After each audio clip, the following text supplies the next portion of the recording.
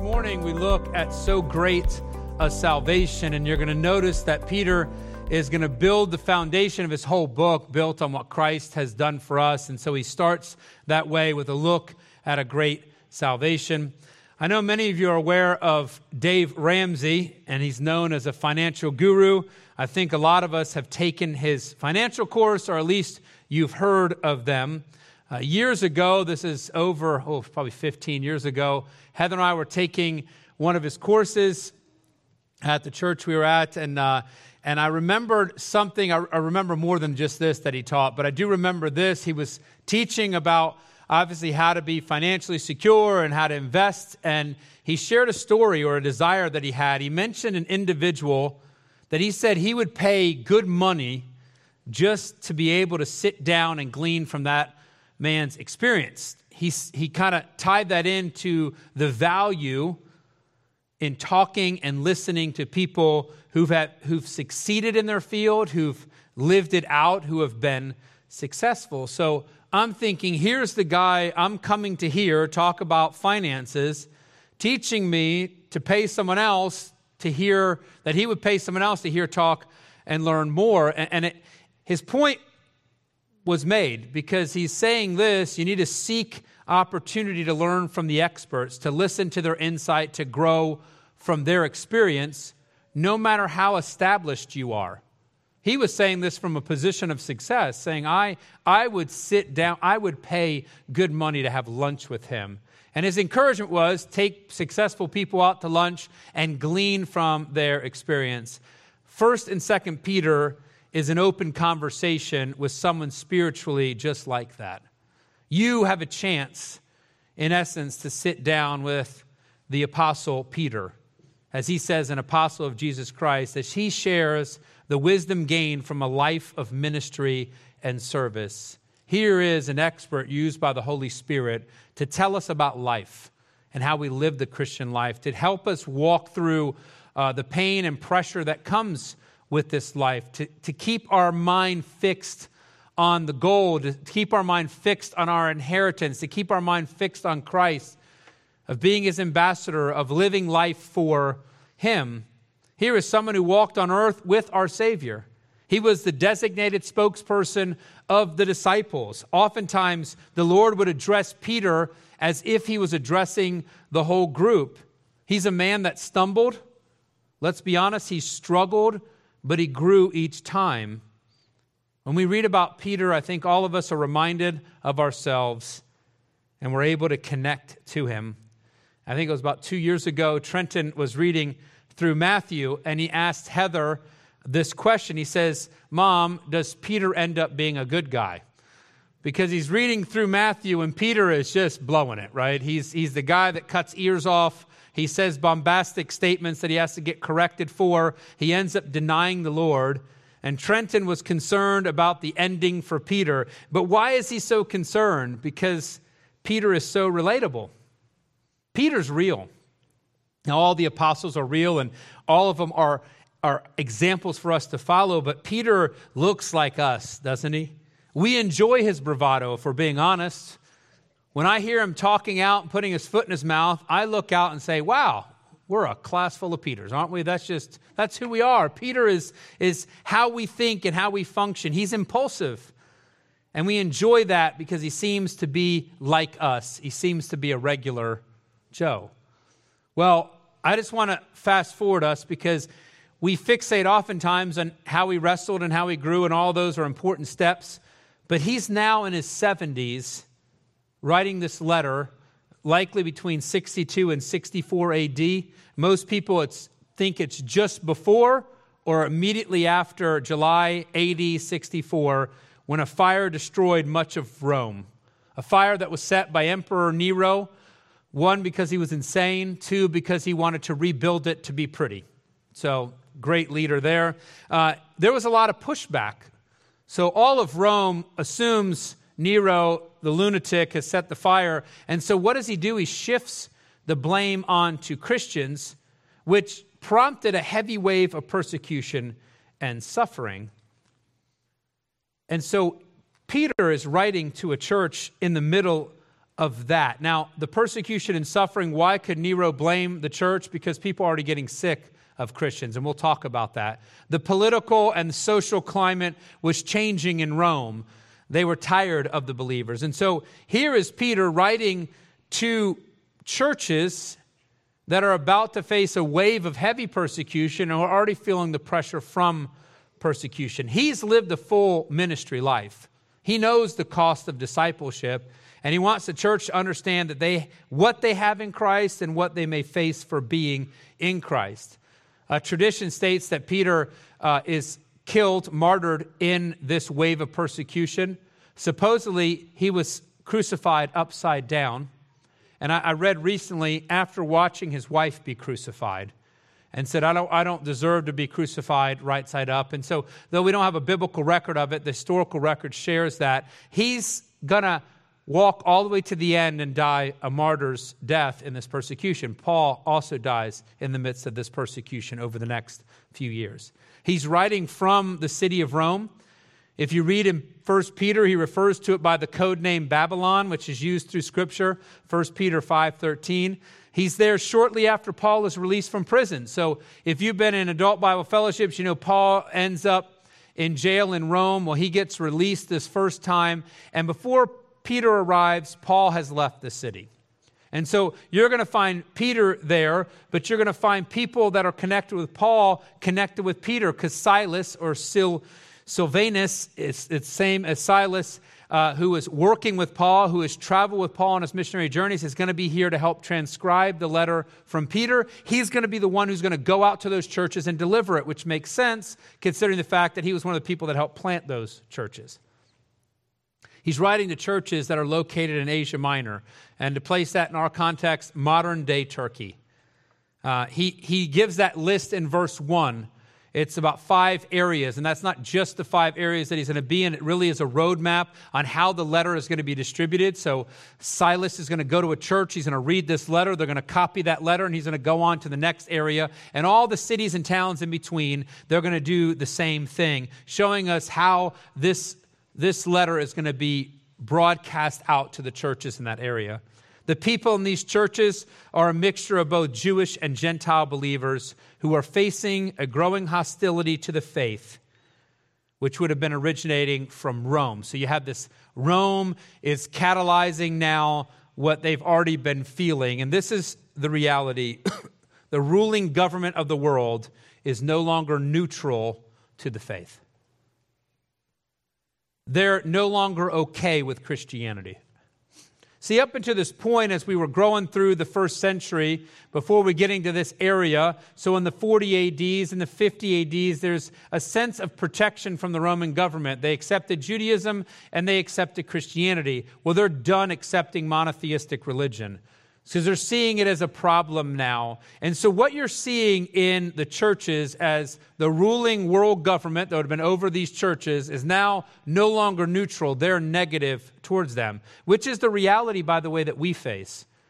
And I'm hoping as I'm walking through this that you can see that 1st and 2nd Peter always spoke to the church in every age, but very specifically during ours, we're seeing the same realities that they were facing.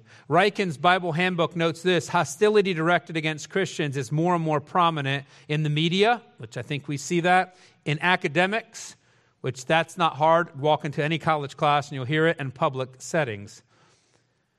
In their era, in this first century church at 64 AD, people then were becoming suspicious of believers, and they were being reviled and persecuted for their lifestyle. Does that sound familiar? And conversation about another kingdom. They're loyal to God. And if you're Roman, you're loyal only to Rome. And I put here, sounds like something we can relate to, does it not? So this is the church that Peter's writing to. Persecution is happening and it's about to get worse. Yet they and we are able to live for Christ even in the midst of hostility. Actually, as MacArthur notes, Peter wished to impress on his readers that by living an obedient, victorious life under duress, a Christian can actually evangelize his hostile world. Peter's not just talking about surviving, he's talking about winning. He's talking about being successful ambassadors for Christ. He's telling the church there not to hole up, but instead to realize that they have an opportunity to reach their world. In addition to that, he's going to cover so many virtues and vices that it becomes that summary of how to live the Christian life. He's going to talk on topics of holiness. He's going to talk about setting aside our former life. He's going to walk through what it means to grow in Christ. So keep that background in mind. Now we come to the beginning of his letter and recognize that Peter, with that purpose in mind as we walk through, is now going to give you what is of first importance. This is the grounding principle to everything he's about to say as he walks believers through how they grapple with life. And central to that, central to what he's saying, is our first assurance in Christ. If you look at verses 1 and 2, Peter, an apostle of Jesus Christ, to the strangers scattered throughout Pontus, Galatia, Cappadocia, Asia, and Bithynia, elect according to the foreknowledge of God the Father through sanctification of the Spirit unto obedience and sprinkling of the blood of Jesus Christ. And I hope you recognize that the whole Godhead is represented in that one verse. Grace unto you and peace be multiplied. So Peter identifies himself. It always amazes me that people argue whether Peter wrote this or not. He says he wrote it. It's there in the Bible. But if you're going to be anti-Scripture, you can argue what is blatantly put in front of you. Peter identifies himself as an apostle, which is one sent out on a mission, Christ ambassador. And he writes to those, as he calls them, strangers. And the word in Greek means exiles. What is an exile? That is someone who's away from their home, living in a foreign land, someone who's actually got to put down roots. They're not a visitor. This idea of being an exile is how Israel was when they were exiled to Babylon, and they're going to buy houses and start businesses. You're there, but it's not where you're from. It's not your home. Who are they? They're God's children living in their temporal location while waiting for their final home. We are exiles. That's what Peter's telling us. You're there, you're putting down roots, you have a house, you have a business, you have a family, you have life, but this is not where you belong permanently. And so he starts his whole letter by connecting them to the kingdom and family of God, and then immediately turns to show them how they are intricately connected to that kingdom, how they're intricately connected to God. And it's seen in verse 2 in their salvation. See, verse 2 shows clearly the active involvement of God in salvation. Don't miss that point. Peter is speaking to a church, and I'll mention this later, who for the first time, for some of these people, are facing persecution. And they're starting to doubt their salvation. They're wondering, am I saved? Is this what it means to be a Christian? Am I doing something wrong? Why is Rome upset with me?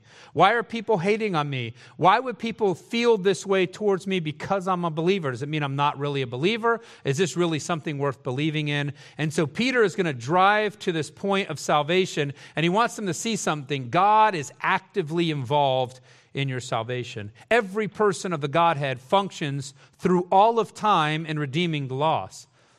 Redemption is not just something God does, it is something He is. He is redemptive in His character, and our connection, our belonging to the kingdom of God rests securely. This is the point. The assurance in Christ rests securely upon His involvement and working. So you'll notice with Peter, he's going to emphasize what Christ does, what God the Father does, what the Holy Spirit does, so we understand how secure we are as His children. For instance, God the Father, Peter says, of Him, the church are the elect according to the foreknowledge of God the Father. So one thing you know out of the gate is we're not an afterthought in the Father's thinking, but instead occupied His mind for all eternity, both past, present, and future. And you'll see it, and we'll talk through a little bit in Ephesians. God wasn't surprised by sin at all. God thought of redemption before He created time, people, world, anything. God was thinking of redemption. We are not an afterthought. As MacArthur notes, God has chosen people out of all the world to belong to Him, and the church is that people. That's what Peter's trying to say to them. You're God's children. He's thought of you before you existed. Peter is saying emphatically to the churches in Asia, you are God's people. You belong to him. Again, assurance in Christ. Who do you belong to? I belong to God. Why do I belong to God? Because he knew you. What a reassuring truth. I am God's, not by chance, but by his will and purpose. My security rests in him and his will. I'm not swayed by the circumstance. That's what Peter's trying to tell him. You're not moved. The needle doesn't move just because you're facing something new in this life, because your world hates you, because they arrest you, because they don't buy from your business, because they burn your business down, because they kick you out of their house, because they won't invite you to their parties. That doesn't change your status because you belong to God by his will and by his purpose. He then moves to the work of God the Spirit, the Holy Spirit. Here we see involvement through the sanctification of the Spirit. As believers, they, and let's be honest, we know with certainty the working of the Spirit in and upon our lives. What does sanctified mean? It means you're set apart by the Spirit. He has actively worked upon us. And I keep saying this, as believers, we can attest to this, right? We know that the Holy Spirit works in and upon our lives. And so he's accomplished the setting part of work, and it's unto obedience. The sanctifying work of the Holy Spirit is unto obedience, which is speaking of faith in Christ for salvation. The Holy Spirit works to produce faith. The Holy Spirit accomplished that in us. When we pray for the conviction of souls, when we pray for people to be saved, just trace back in your mind, how do we word this? We pray that he, the Holy Spirit, will work on the hearts of them, convicting them of sin and righteousness. Almost every person that stands up to pray before church, if they're going to reference the lost, they're going to pray that the Spirit will work and convict their life. John 16, 8 through 11 states concerning the Holy Spirit, and when he has come, he will reprove, that's the word for convict, the world of sin and of righteousness and of judgment, of sin because they believe not on me, of righteousness because I go to my Father and ye see me no more, of judgment because the prince of this world is judged. And I just want you to realize, what is the result of his convicting work? Unto obedience, unto faith, which is, and now we come to the third person, centered in the person of God the Son, unto obedience and sprinkling of the blood of Jesus Christ. Here is our Lord and Savior who has accomplished our redemption. And we remind us, what is redemption? It is the buyback. So now all of salvation, we see that it's in the purpose and will of God the Father. We see the Holy Spirit working, setting apart with a purpose, not just random. He's not just convicting for any reason. He convicts so that we'll believe. He convicts unto faith. And then it's driven to that person of salvation, and it's our Lord and Savior who has bought us back on the cross by the shedding of his blood, and let's be honest, in place of ours. There was a cost to buying us back, and it's death. We owe God death for our sin. The wages of sin is death. And so Christ has come and bought us back. And then it says, by the sprinkling of the blood of Jesus Christ. And that speaks to being identified in Christ. We look at his shed blood, and this is the word for sprinkled. And so you understand it's referring back to the Old Testament. When the blood was sprinkled on the people, it symbolized their intention to obey God's law. The Israelites, when Moses sprinkles them, they're saying, my intention is to be identified as God's people. I am committed to God. I'm submitting to his command and his direction. As believers sprinkled with Christ's blood, we are setting aside our self-governance and submitting to Jesus' governance. We submit to his reign and rule upon our lives. That's what it means by you have faith in Jesus Christ. The Holy Spirit convicts us, so we have faith in Jesus Christ to trust in him for the forgiveness of sins. And then he adds into there, in that process, it's not just a casual exchange, but instead we're sprinkled with his blood, symbolizing the fact that we are committing to him, to be obedient to him. We are saying to the world, I belong to Christ. Salvation is a change of identity from serving me to serving him. We covenant with him to be his people, and nothing could be better than that. So Peter starts his letter assuring the churches of their security in Christ. They don't need to doubt to whom they belong. And so he says at the end of this first verse or second verse, grace unto you and peace be multiplied. You see, as one writer notes, to be reminded that they were elected by God was a great comfort to those persecuted Christians.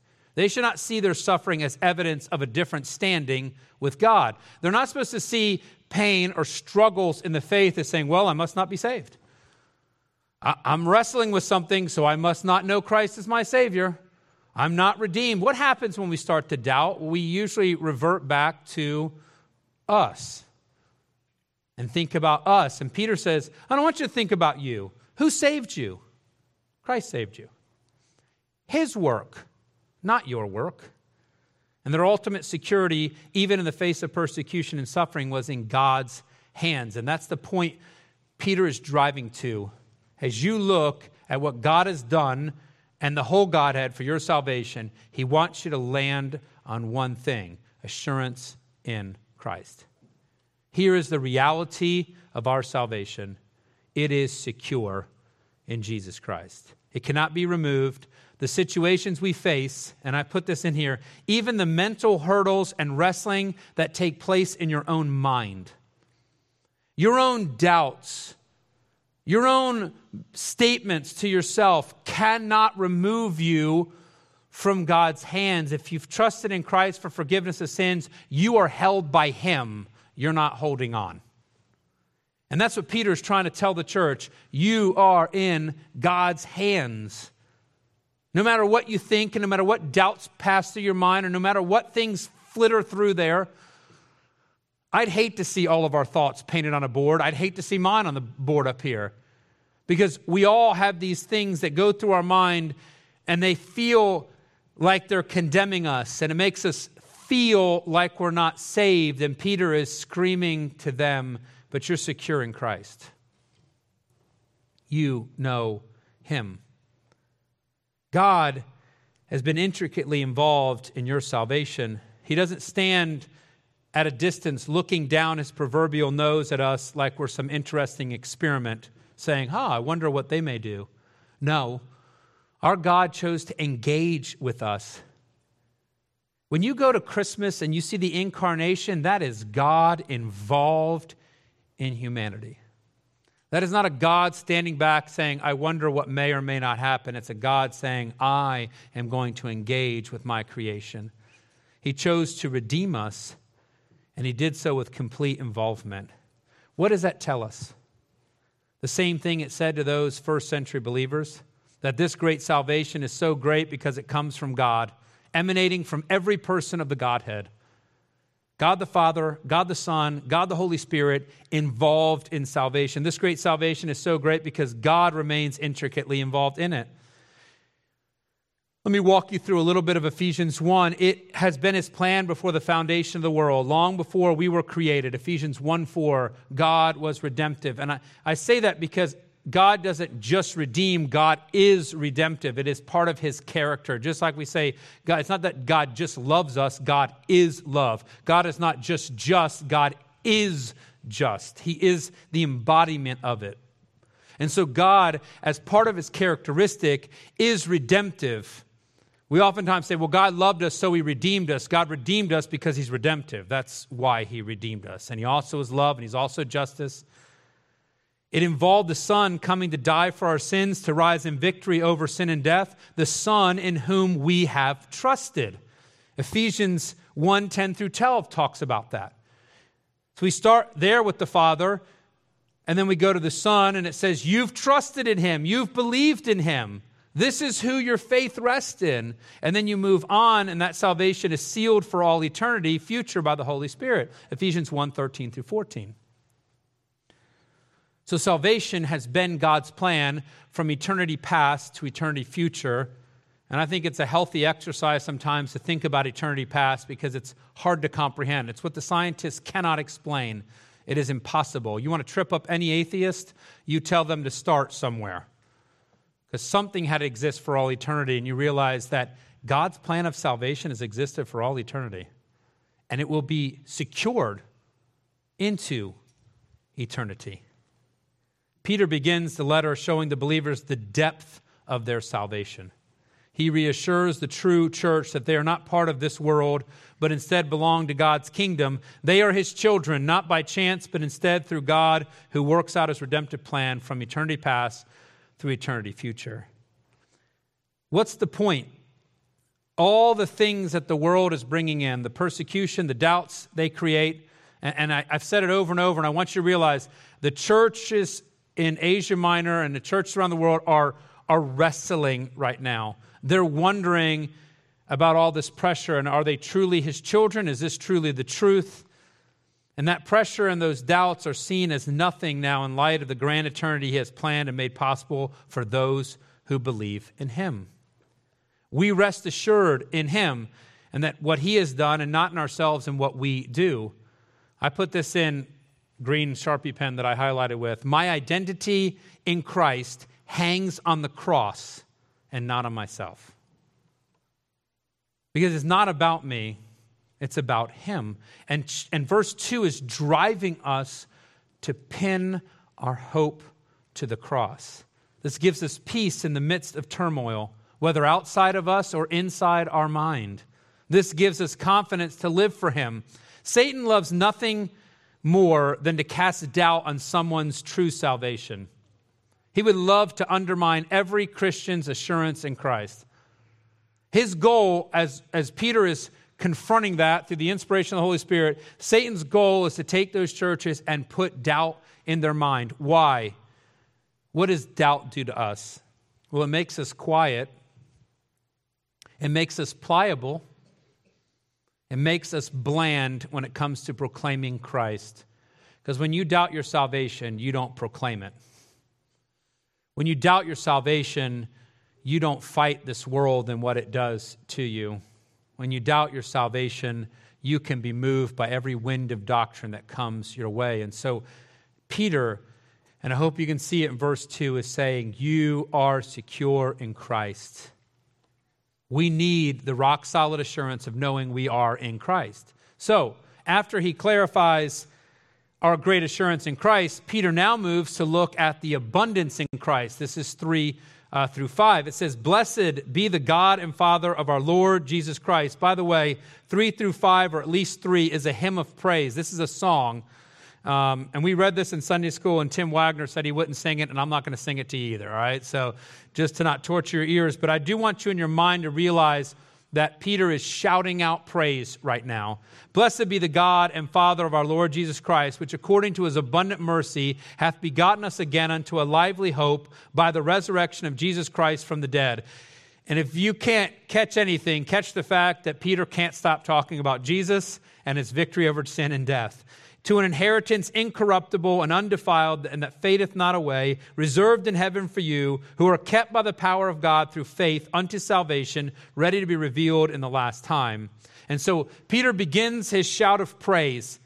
You are assured in Christ. And then he says, blessed be, and goes on to extol the abundant reality of our salvation and life in Christ. He called on them to sing a hymn of praise as they examined their abundance in Christ, to look past their hostile world and current struggles and situations and instead rejoice in their eternal inheritance. Something we need to do as well, right? Sing out, blessed be the God and Father of our Lord Jesus Christ. And Peter sang that out. Why? Because he adored his God and he adored his Savior. Which makes us think a second, right? Do we adore our Lord and Savior? Do we adore him enough that we cannot help but shout out about it? Because Peter, in a very conversational way, he hasn't given any commands yet. He hasn't pushed on them. He's just sitting down. This is lunch. In your mind, you're sitting down for coffee or lunch, and he's talking to them, and he's assuring them in Christ, and he's going to share the abundance in Christ, but he's prodding them to realize that they should be singing about their amazing salvation. We are supposed to be praising him. So Peter did that, and he shouted out in praise, and then he explains why in the world he would do that, pointing to the immense blessing of being connected to the kingdom of God. And I've kind of summarized it in a few statements. We have from Scripture a living hope. It is a hope founded upon God's mercy. We are miserable sinners. If you're not sure of that, then read the whole Bible through and you'll realize that you're a miserable sinner. That's our condition. That's who we are. And God in his mercy takes us from misery to glory. He changes our condition. As we said, when we come to the cross, it's not just something we get that we put in our pocket. Our identity changes. He removes the identity of miserable sinner into glorified saint done by him. It is a hope that is alive. Kenneth Woost states this: not only living, but actively alive, an energizing principle of divine life in the believer. What does that mean in less fancy words? It is a hope that is viable and real and changes our behavior. Peter is quick to move us, saying, look, this is a living, lively hope. This hope is not something you put in your pocket and do nothing with or just hold and keep as your own. This is something that is going to change who you are. Our world can only know dying hopes. There is only one living hope, grounded in a living Savior. That's why he says, by the resurrection of Jesus Christ from the dead. You have a lively hope because Jesus rose from the grave. And the world around us has nothing. They have death. That's all they have. Or dying hope. You say, well, they're not hopeless. I see the world hoping in things. Yeah, but that hope doesn't have a risen Savior. It doesn't have life attached to it. It will ultimately die, which means we're given a lasting inheritance. Peter points us now to what we have in heaven, and he gives some words to describe it. One, it is incorruptible. It cannot be destroyed. What God has given to us, our salvation, our eternal life, it cannot be destroyed. It's imperishable. More than that, it's undefiled. It cannot be tainted. It can't be stained or polluted. It remains flawless and perfect. There's no upgrade to salvation. There is no 2.0. There's not a new plan. There's not flaws to take out of it.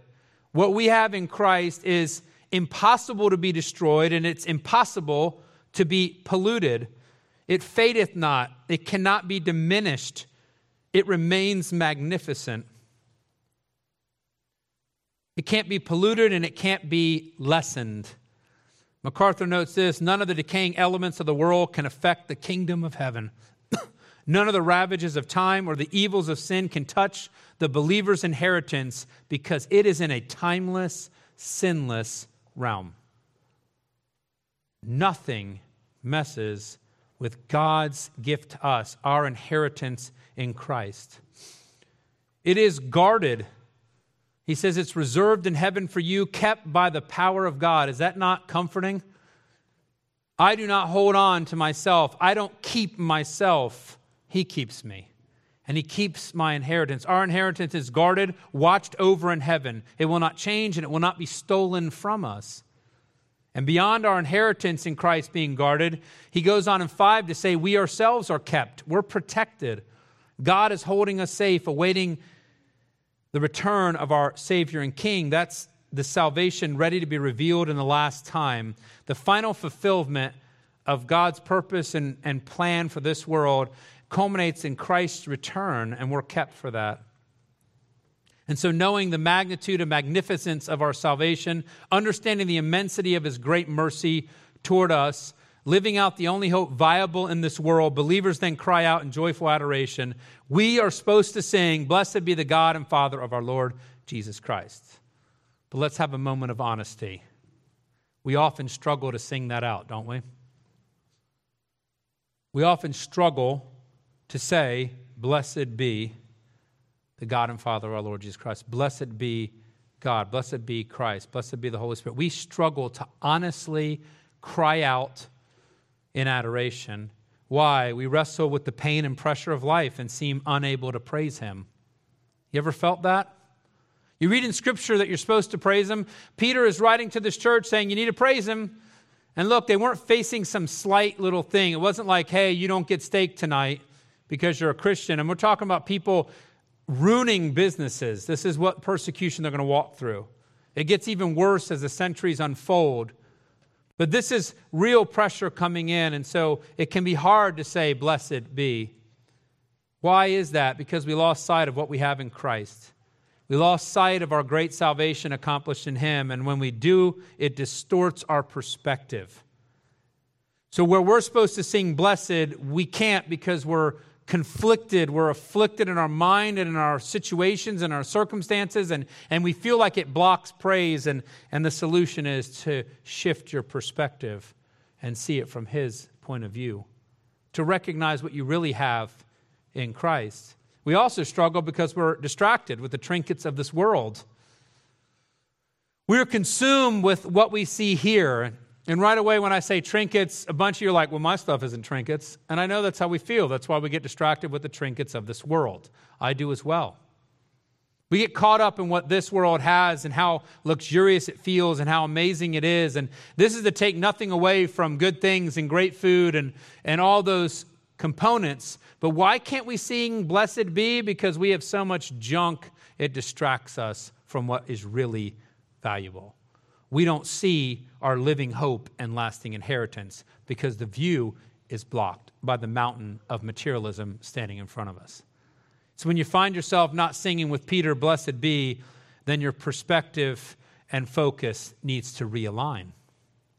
You see, Peter is going to build on this foundation. I love that about the way he approaches this. Before he gives it a command, he talks conversationally with the churches about salvation, about their assurance in Christ and the abundance they have in Christ. And he's going to continue moving through the faith all the way through verse 12. He's going to talk about what Christ has done. He's going to talk about the prophets that haven't seen. He's going to tell us that we're going to have a joy in salvation even in the midst of tough times. He's going to build on this as he continues to instruct the church. He's going to call us to rejoice knowing that they know the Savior. Rejoice regardless of their circumstances and trials. Rejoice because they are God's children, secure and assured in Christ. And he wants them to see, he actually wants to see them doing some things. One, he wants to see them attaching their identity to the cross and not to chance. How do you know you're in Christ? Because it's attached to the cross. If my identity in Christ rests on how well my finances are doing, well then it's a shaky foundation, right? One problem, one loss. And look, we have very gifted individuals in our church, many who own businesses or skilled tradespeople, and so finances feel very secure, but you and I both know we're only a couple steps away from that being gone. And if your identity in Christ rests on you, or the blessings that come with that, or what you perceive as the blessings, well, we fall into a Job situation, do we not? Where the friends come up and say, nothing good in your life, you must be lost. And so Peter says, I want to see you attaching your identity to the cross and not to chance or circumstances in life. He wants to see them knowing the only living hope viable in this life, a hope that energizes the believer and changes their behavior. You're attached to a living hope, then you're going to act different. You're going to do differently. If you are attached to a dying hope that's in this world, well, then I expect you to act like the world. That's what Peter's saying. But we aren't living in that hope. We live with a live hope, the only alive hope. And that's going to change our behavior. And he wants to see them possessing a lasting inheritance, one that cannot be tainted or destroyed, secured forever in heaven by our redeeming God. And so here's the cry for us. Let's sing boldly with Peter of God's great salvation. Peter wanted to drive this church, honestly, in the midst of being persecuted for being saved, for being God's people. And he wants to tell them, why don't you sing out about that? Why don't you tell the world around you about that? The same thing they're punching you in the face about or taking your business away for, why don't you sing about God's great salvation and be assured that our security rests in him and what God has abundantly provided for his children. Let's pray together. Father, thank you for the opportunity we have to open the book of 1 Peter, this letter that was written to the churches that were in very similar circumstances to what we face, not necessarily in full-on murder and killed, but they were facing the pressure from the world government that said, we're not neutral about Christianity anymore. We live in the United States. It is the strongest nation in the world, yet it is no longer neutral to Christianity. We see the pressure in exactly all the realms, academics to media to politics. There's a negativity attached to trusting in Jesus Christ for forgiveness of sins. It's a negativity attached to believing and serving him. There's a negativity attached to following his word. We see that attacked, and so we can recognize the pressure that comes in. And so it's going to be tempting for us to shift our identity, to change what it means to be identified in you, to tack it securely to the cross. As we face that around us, Peter is reminding us, you are assured in Christ. This world cannot take away from you what God has given to you. They cannot remove your redemptive act, your sacrificial act on the cross. They cannot take away our salvation, no matter how nasty they get, no matter how difficult it may become, no matter how many doubts pop in our mind, no matter how many times our brain is afflicted with thoughts. No matter what, we are secure in you, and we recognize the abundance that you give us. Help fix our eyes to what is lasting and what is living. Keep us focused on being your ambassador, of serving you, of bringing about your purpose. We're called to glorify you. We're called to proclaim the gospel, that there is hope only found in Jesus Christ. We call on the world. We proclaim their need to repent and believe. And we pray that your Spirit will convict their hearts and work on them, knowing, fully assured that he does. Help us remain resting on you, but also from that position proclaiming you. In your precious and holy name, amen.